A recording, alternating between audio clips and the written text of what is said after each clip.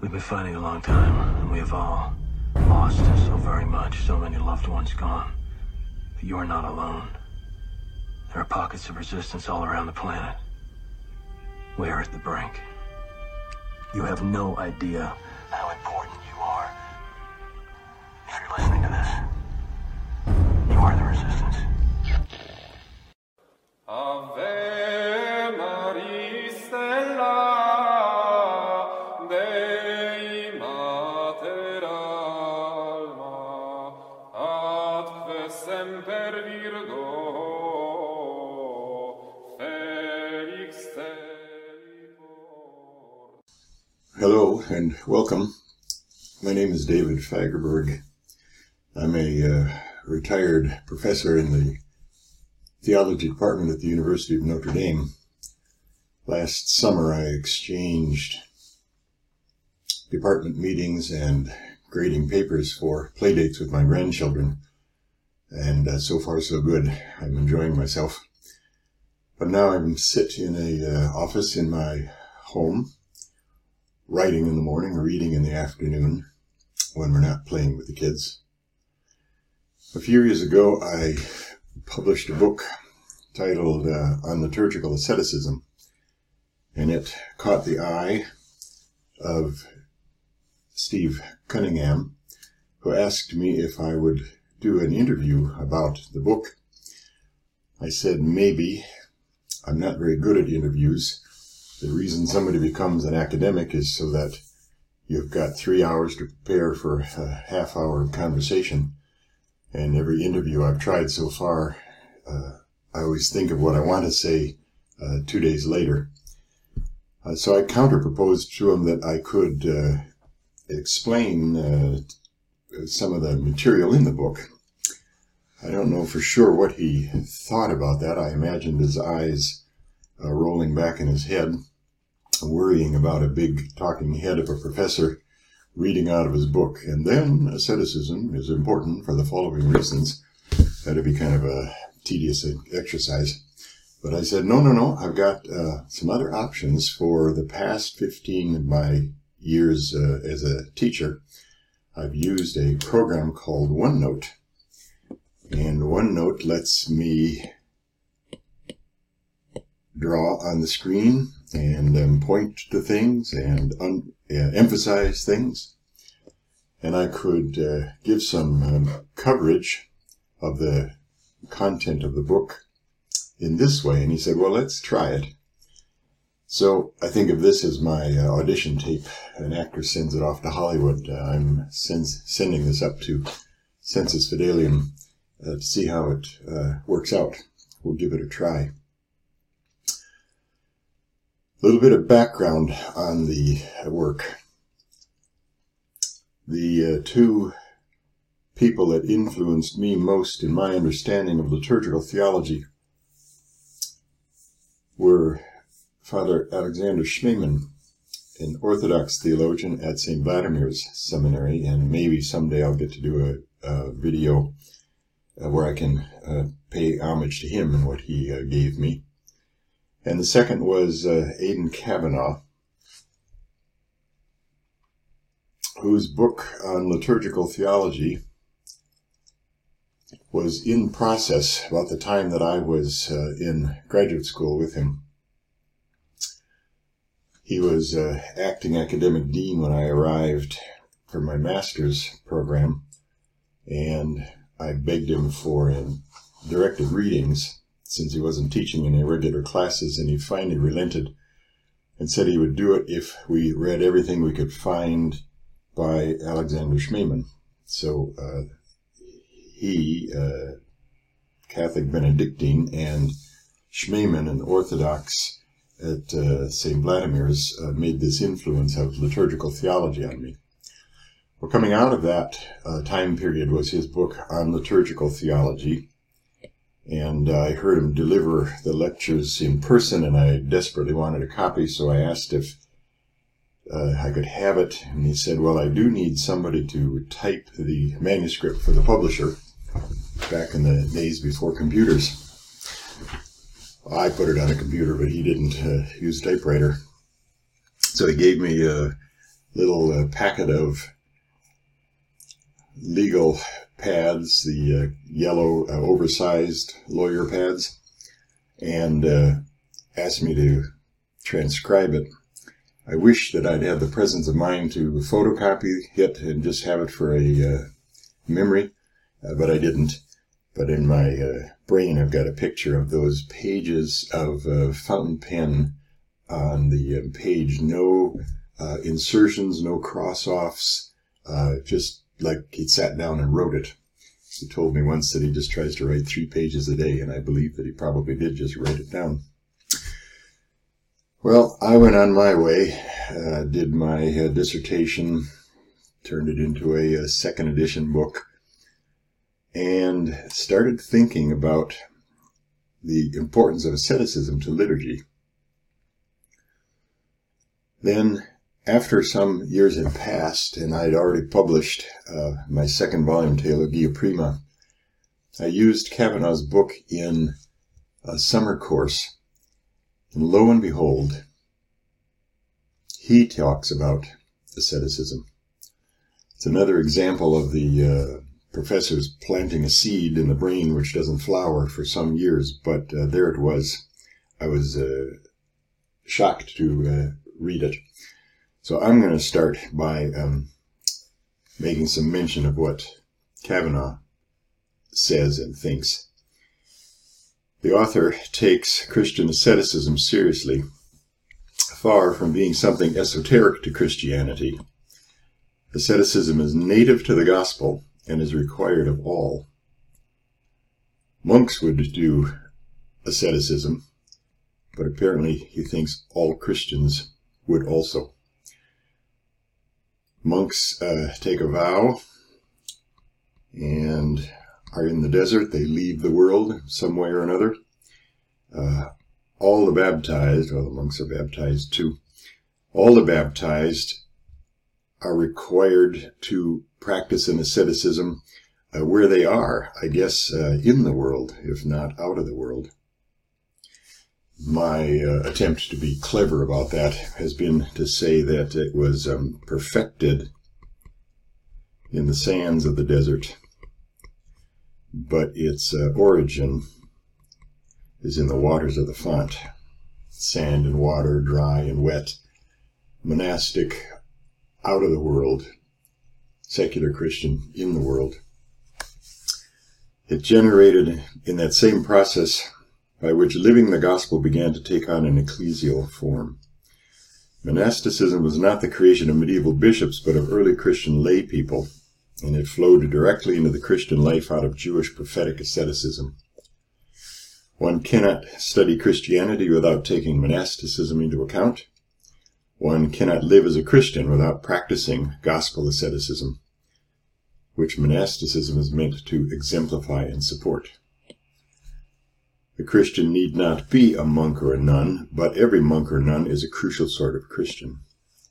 There have been too many of these people for their witness not to have considerable theological importance. I should say that when I use the word monk, I mean both men and women. I keep some individual icons, but I have 2 collection icons of women ascetics in the desert, just to keep that in my memory. Back to Kavanaugh. The idea that a theologian is a person who prays is intended, he thinks, to have a particular point of emphasis. It's not endowing a doxological quality on the second-order activity of theology, meaning the purpose of this phrase doesn't mean that when I go to the library and I write my articles, I should be pausing for a moment of prayer and glorification of God. I hope I do, but that's not what the dictum means. It, in fact, confers a theological quality on the first-order activity of people at worship. So it's involved with that first-order activity, a theologia prima. And that's how the asceticism gets into my notion of liturgical theology. The theologos in this Eastern dictum is not the scholar in his study, but the ascetic in his cell. And the theologia implied is not secondary theological reasoning, but the contemplation at the highest level. My language, liturgical asceticism does not begin in the card catalog. It begins with prayer, fasting, and almsgiving. Theology, as it's being defined in this world, is not just a matter of university stuff, important as that is. It's the result of an ascetical formation of a person. Such a person is one whose life is suffused with the liturgia of a cosmos restored to communion with its Trinitarian source. Theology is the contemplation of God in and for his own sake. So liturgy, theology, and asceticism, Greek word ascesis, these three are connected in a way. And that's what's my intention of treating inside here. For the life of orthodoxia, like a life of health, requires constant discipline in its need to sustain normality, the way a jeweler requires fire and acid to purify his precious metals. The ascetic then makes a fundamental contribution to Christian orthodoxia as a life of cosmic normality. Ortho, meaning straight. Orthodontists, straighten teeth. Orthopedics, straighten bones. Dokein is probably the root of the second part of the word, which means a teaching, but it's not impossible to connect it with the idea of doxa, which means to give glory, giving right glory.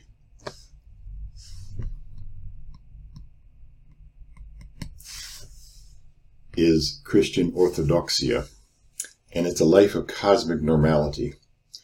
It's not then a matter of education or good works that the ascetic is giving, but a witness to this orthodoxia. This is a life expected of every one of the baptized. The ultimate end is the same supreme beatitude. It's a life. Asceticism is a lifestyle, to use a word from my childhood in the 60s, that all the baptized share. And the ascetic in this is nothing more than a virtuoso who serves a whole community as an exemplar of it, the community, the church's own life. The ascetic is simply a stunningly normal person. What a great way to start ideas thinking about asceticism. A stunningly normal person who stands in constant witness to the normality of Christian orthodoxia, liturgy, worship, doctrine, dogma, in a world that's been flawed into abnormality by human choice.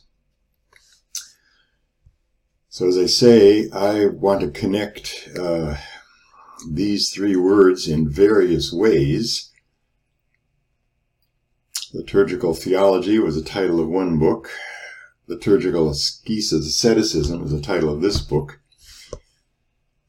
Why put liturgical in front of the word asceticism? I'll answer the question by taking a specific ascetical practice. Let's try practice of fasting. Would there be such a thing as liturgical fasting? People fast for all kinds of reasons, for health reasons, if your cholesterol is too high, medical reasons, before a blood test. Vanity sometimes leads somebody to fast, like the magazines encourage. Athletic purposes, I know the coach makes the football players at Notre Dame live on a special diet for the 2 weeks they come back to campus early to prepare for the season. Maybe for moral reasons, whatever your logic is, and also for religious reasons. All religions use fasting as a tool. I have to acknowledge the fasting, restraint from food that is a result sometimes of depression or anorexia. But wait a minute. None of these would be like liturgical fasting. They wouldn't be fasting done for liturgical reasons. Just as the fast of the hospital patient is different from the fast of the supermodel by reason of motive and end, so too the liturgical fast is different from all other fasts by its purpose and telos. Why do this fasting? Why do this asceticism? If it's for liturgical reasons and liturgical purpose and towards a liturgical end, then it seems to me that it deserves the name liturgical asceticism. Where was this liturgical asceticism perfected? I'm claiming that it's born in the waters of the baptismal font. All Christians are ascetics, though not necessarily of the monastic variety, just like all Christians are theologians, though not necessarily of the scholastic academic variety. And all Christians are mystics, though not necessarily of the extraordinary kind.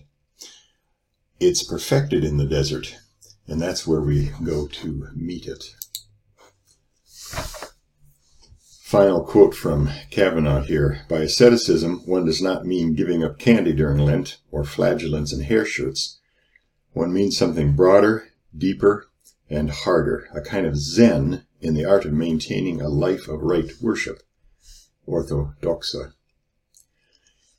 And Kavanaugh pointed me to Evagrius of Pontus, who was the first to synthesize the traditional teachings of Christian asceticism, and he called it theoria, contemplation, pure and simple, and he identified this with prayer. Its result, what flows from it, the fruit, is theology, theologia of the most sublime kind. And its home is a lifetime spent going with the grain of God's creation by grace and effort. So Kavanaugh says it's no doubt that Evagrius stands at the fountainhead of Christian commentary, emphasis on commentary. This isn't like Evagrius's theory. It's not the Evagrian teaching. He's trying to synthesize what he learned in the desert.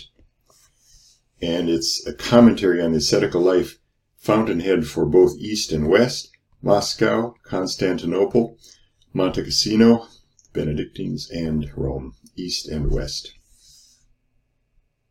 Here's Evagrius' first trip to the desert. He went to Skete, and a certain father said to him, He went to Skete, and to a certain father he said to him, "Speak some word whereby I may be able to save myself." The old man said, "If you want to be saved, when you go to any man, don't speak before he asks you a question." Evagrius was sorry about this sentence, and he showed regret because he had asked the question, saying, "I've read many books.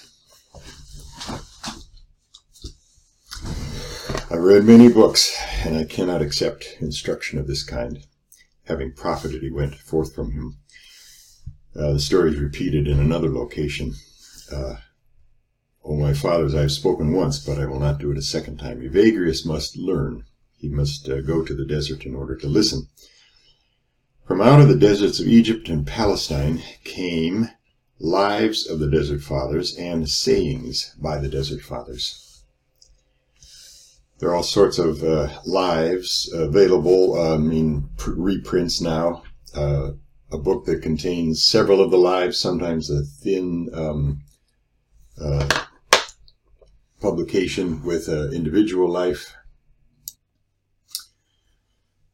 I had moved my office home. I had to give many of the books away, but kept some of them. Here's the lives of the desert fathers, and it contains 26 desert fathers' lives. Or here's a single life of Blessed Syncletica, a way to divide them. Harlots of the desert, lives of women. And it produced sayings, in 3 languages, and they were organized either thematically or alphabetically.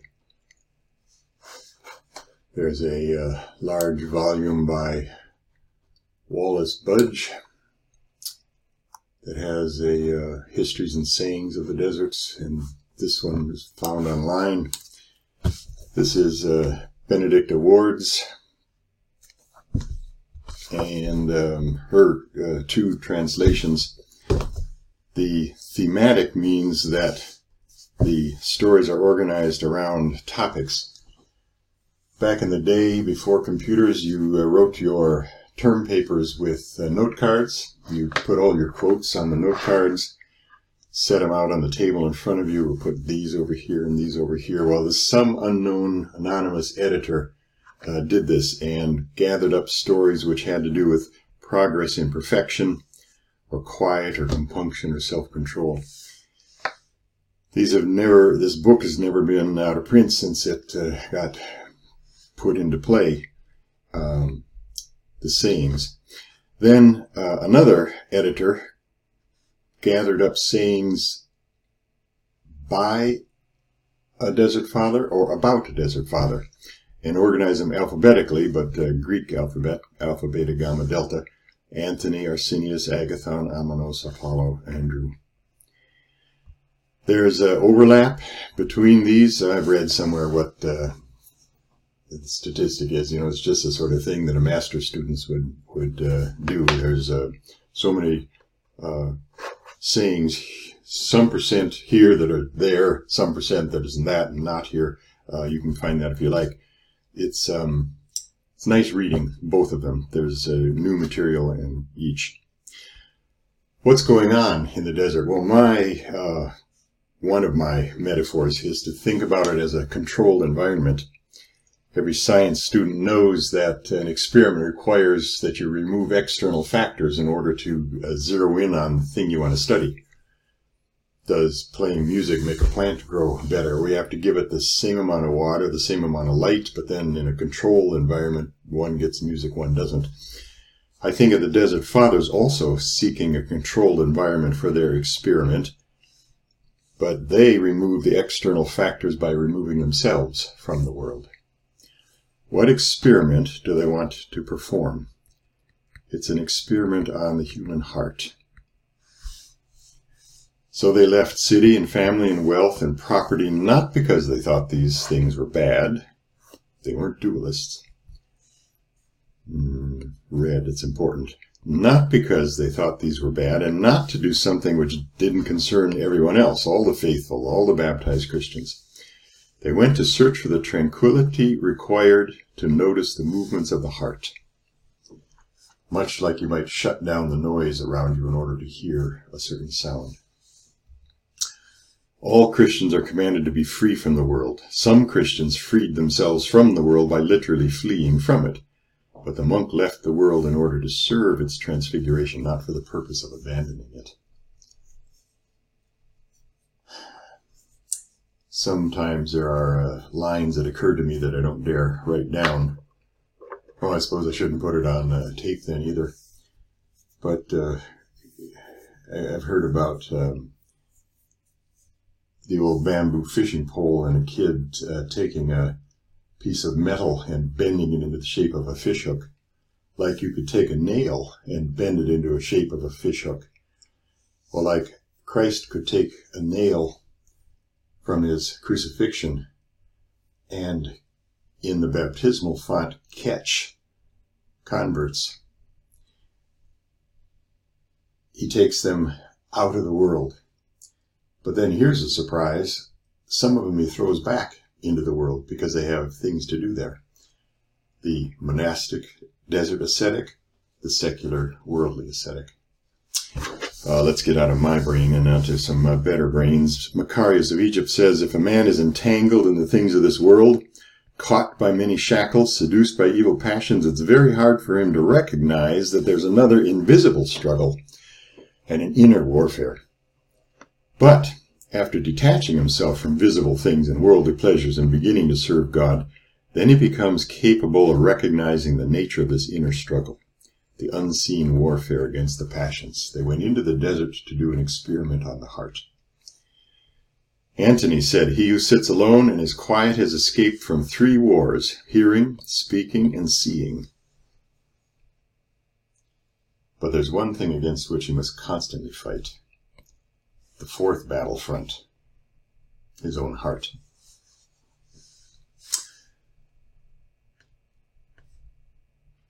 This is a story about some friends coming to see their friend who chose the monastic life. And they asked what progress he had made. He put some water into a cup, and he said, "Look at the water," and it was cloudy. And they said, "So?" After a little while, just sit for a little bit. Just keep silence. He said again, "Now look and see how clear the water has become." And when they leaned over the water, they saw their faces as in glass. So it is with a man who lives among men. He does not see his own sins, because the water isn't clear. It's in turmoil. It's messy. But when he is at rest, especially in the desert, then he sees his sins. I would always try to catch my freshmen by asking, "Do you think the monks went into the desert to have an easier time or a harder time?" And I could see their little brains flip-flop, back and forth. What seems easier because they're away from temptations. Now in the world, I've got a temptation of avarice and honors, and the movies are tempting me, and there's a pub on the corner and I could drink, but the monk doesn't have any of those temptations. Then they think about it, and to be alone with the heart, you could become jealous over anything. The stories of the monk who just wants to keep one piece of property, his own knife, his own fork. So the monk doesn't go to make it easier on himself. It's a more disciplined place to work. So I'm trying out various terms, desert ascetic and secular ascetics. If the monks appear to live their liturgical asceticism on a larger scale, it's because they live in a land of long shadows. If I put this iPad pencil up and the sun was shining right on top of it, it would make hardly no shadow. Then if the sun shone this way, it'd make it slightly longer, and as the sun went down, it'd make it yet longer. Well, against the backdrop of the desert, the shadows get very long. Try it one other way. I could put the same amount of water on a plate as in a glass, but it would look taller in the glass, and in the plate it would be spread out. John Climacus defines poverty as resignation from care. The monk in the desert does a dramatic resignation of care in order to call it to our minds. But I have a lot of cares that I must resign from. It may be the same amount of asceticism on the plate as in the tall glass. I'm just thinking out loud. The tradition has always understood the secular Christian and the monk to be related. Pachomius talks about the people from the city coming out like bees from a hive to visit the monks in their monasteries. 2 final quotes, one from Athanasius Pekar. In the writings of Basil, there's no strict distinction between the monk and the layman. And for Basil, both have only one name. They're Christians. Like Pachomius, Basil did not recognize the 2 different states, secular and monastic state of Christian life. In their understanding, the monastic state was only the more perfect way of Christian life to which all Christians are obliged. That leads writer Paul Evdokimov to speak about secular asceticism as an interiorized monasticism. Prayer, fasting, a reading of scriptures, ascetical discipline are imposed upon all Christians, and for the same reason. And that's why the laity develops this interiorized monasticism, and its wisdom consists in assuming while living in the world, and precisely because they live in the world, the eschatological maximalism of the monastics, their joyous and impatient expectation of the coming of Christ, the parousia.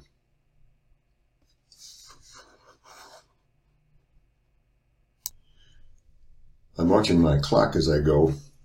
I think we'll do an introduction to this, and so I was going to make this talk about 40 minutes. If I could talk about Evagrius and the faculties, his anthropology, his understanding of the human person. Then in the second asceticism tape, we could consider the problem and the solution, the malady and the cure. And this would be a nice division of time. You see down there an icon. It's an icon that a graduate student gave me. He wanted to learn about iconography, so I taught him the theology and symbolism, and at the same time he learned from an iconographer in town the technical skills, how to mix the colors in the egg yolk. The icon he chose, it was his first one. It's pretty good, isn't it?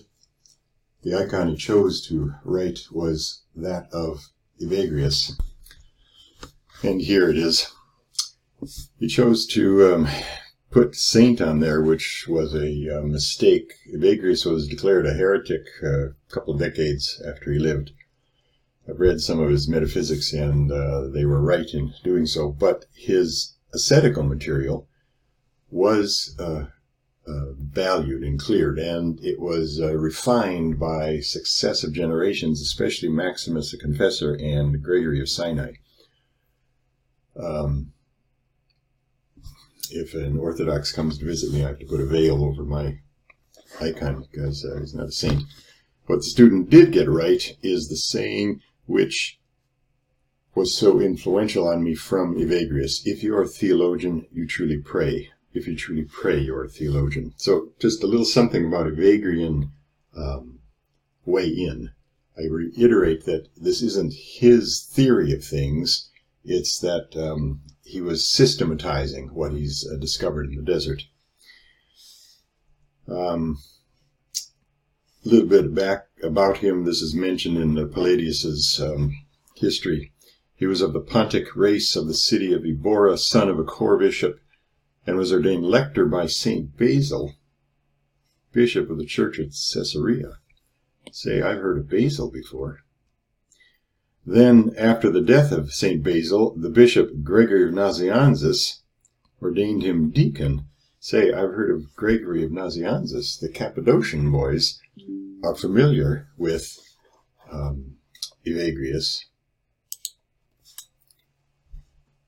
And then in the great synod at Constantinople, Gregory left him behind to the blessed Bishop Nectarius as one skillful in confuting all the heresies, and he flourished in the great city, confuting every heresy with youthful exuberance. A little ironic, since he himself was judged heretical later, but what he understood at this point he's doing fine with. Look at his contemporaries then. His death date, the little cross is for the death dates of these people. He dies 399, which makes him a contemporary with Pachomius, who wrote the first Eastern Cenobitic rule, Basil, who wrote the longer rules, Antony, the first monk whose life Athanasius immortalized in his hagiography, Paul, who had fled to the desert a year before Antony, the first monk, was even born. So, okay, first monk means something different than chronologically first. And John Cassian, who was Evagrius' own pupil, and who carried the institutes of Egyptian monasticism back home to the West. We'll tell that story in a little bit more detail in a second. Evagrius takes a typical Greek organization of human faculties, an assessment of the soul. And these three faculties are abilities to think, to desire, and to be stirred up. An intellective faculty, the concupiscible faculty, and the irascible faculty. Concupiscible shouldn't be confused with concupiscence. That's in the Western tradition kind of a remainder of original sin. This is just neutral description, intellective, concupiscible, and irascible. By themselves, all the faculties are good. They must be. They're created by God. Faculties are God's creation. Faculties are good. When they become bad, then the faculty is referred to in this tradition as a passion. More than that right here. Well, no, I guess it's right here.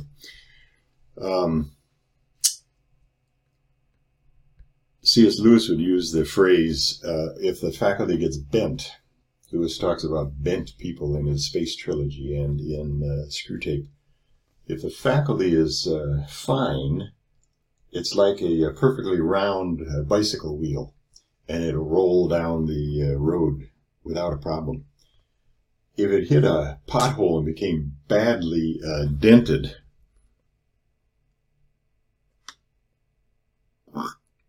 there, no. Looks like a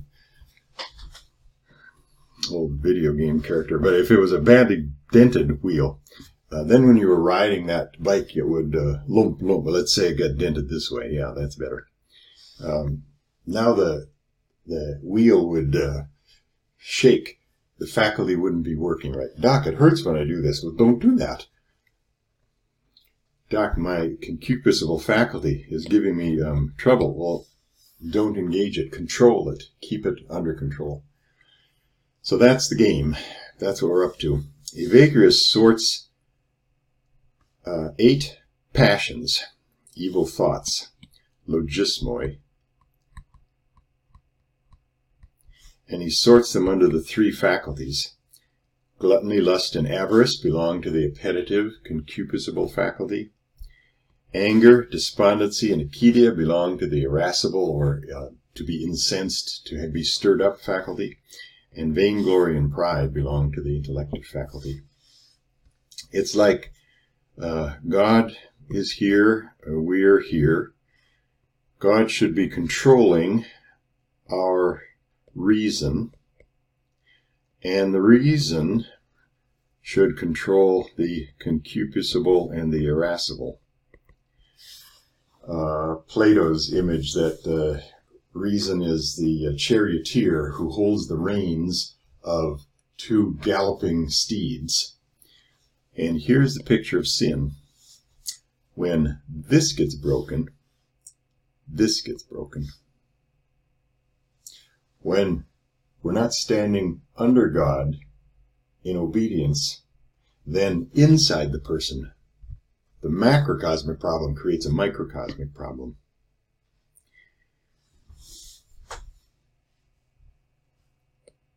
God should control reason. Reason should control your appetites and spirited faculties. And when it does not, the concupiscible becomes covetousness, the irascible becomes anger.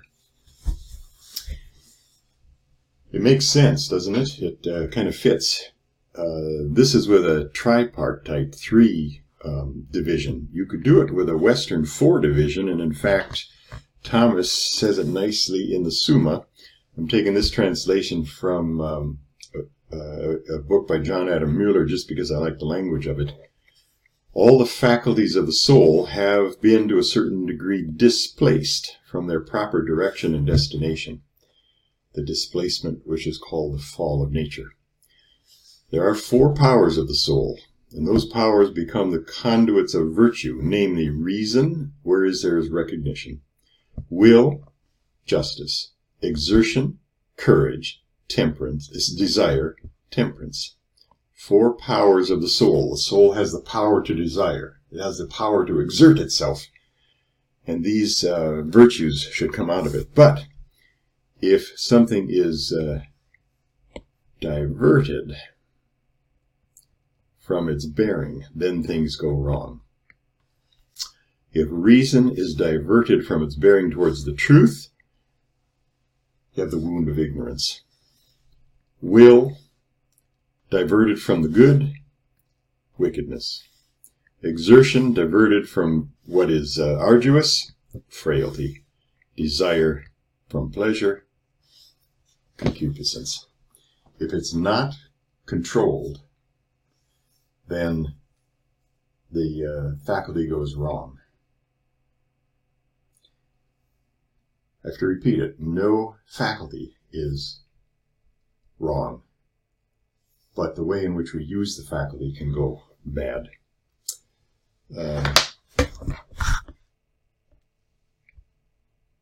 tried describing it this way to my undergrads. No problem with money, sex, or beer is a problem with avarice, lust, gluttony, if you like intemperance, but I like the gluttony word. The problem does not lie with money, sex, or beer, and that's why the asceticism we're talking about is not dualism. It's not anti-matter, anti-body. Money, sex, and beer are goods and gifts from God. There is a problem with avarice, lust, and gluttony. It's a spiritual problem. Asceticism is concerned with an interior spiritual struggle. That's where the warfare takes place. This is from Maximus, the Confessor. A healthy soul is a soul moved reasonably when its concupiscible element is qualified by self-mastery. The irascible element cleaves to love and turns away from hate. And the rational element lives with God through prayer and spiritual contemplation. That's a good health report. Go for your annual Lenten checkup and see how the concupiscible, irascible, and rational elements are operating. An unhealthy state is when passionate thoughts, what Evagrius called the logismoi, we're coming to that in the next video. When passionate thoughts either excite the concupiscible, disturb the irascible, or darken the rational element. So I repeat, here's his batch again.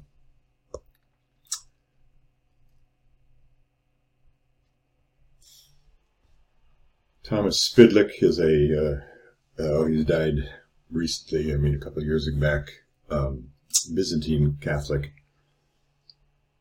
and writes, for the Eastern Fathers, the passions could be neither good nor indifferent. I suppose there's a rare case in which the word passion has been used in a neutral sort of a way. In the West, it can be all the time. In the West, passion means, I think, basically a strong feeling. You could have a passion for art, or you could kill someone in a fit of passion. Just means like a strong feeling. But in the East, the passion means distorted in 98% of the time. The soul is by nature the image of God, and the result of sin is that the soul has been cloaked with his various passions. And the aim of praxis is to strip the soul of these pathei. Praxis, discipline, the aim of the asceticism. I was coloring outside the lines. I was writing outside the screen recorder. The purpose of the praxis or discipline is to strip the soul of these pathei, passions. In some Greek words, not all of them, but in some Greek words, if you put the letter alpha in front of it, it means not, non. It's a negation. And this gives us the root of the word apatheia, which doesn't mean apathy, listlessness. Apatheia means dispassion, not passionate. I forbid my undergrad students to use the word apathy once we make this distinction. Apatheia is the goal. It's a temporary goal. It's a starting point goal. More on that too. So here's Evagrius's list. This is his shorthand statement of it, and look how he ends it.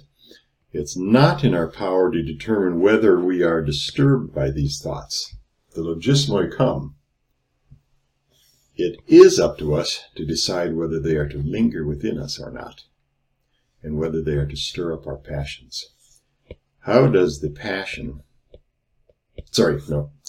thought, the logismoi, become a passion?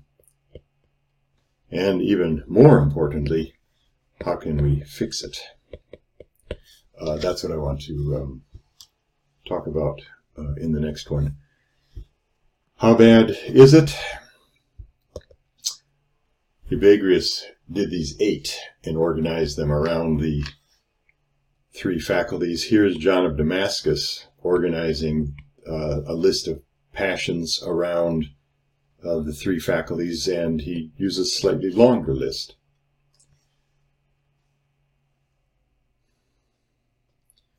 This is the faculty, this is the passion, this is a glimpse of the cure.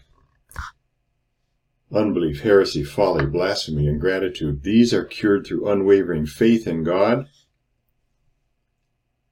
and in the true, undeviating, and orthodox teaching, through the continual study of the utterances of the Spirit in ceaseless prayer and offering of thanks to God. Heartlessness, hatred, lack of compassion, rancor, envy, these are cured by deep sympathy for one's fellow men, love, gentleness, brotherly affection, compassion. And the desiring aspect, they're familiar enough. Fasting, self-control, hardship, shedding of possessions if it need be, distribution to the poor.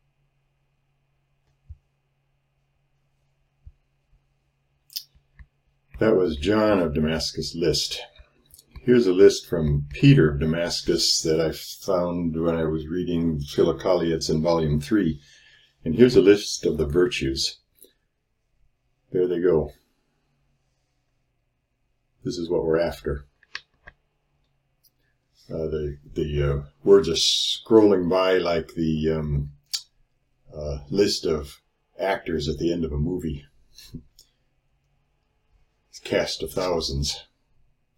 Well, not thousands. He comes up with 228 virtues. Then, you knew he'd do it, he gives a list of the passions. When I first started reading about this ascetical material and the vices and virtues, I wanted to write back for a refund of my tuition for some of my coursework. How come I didn't have courses on this? I guess I didn't seek them out. But this looks like it's really investigating what the character of a human being is like. And these are the passions which I have found named in the Holy Scripture. We're outnumbered. 298 passions, 228 virtues. We're going to have to work hard. We're going to have to discipline ourselves. We're going to have to engage in some ascesis next video.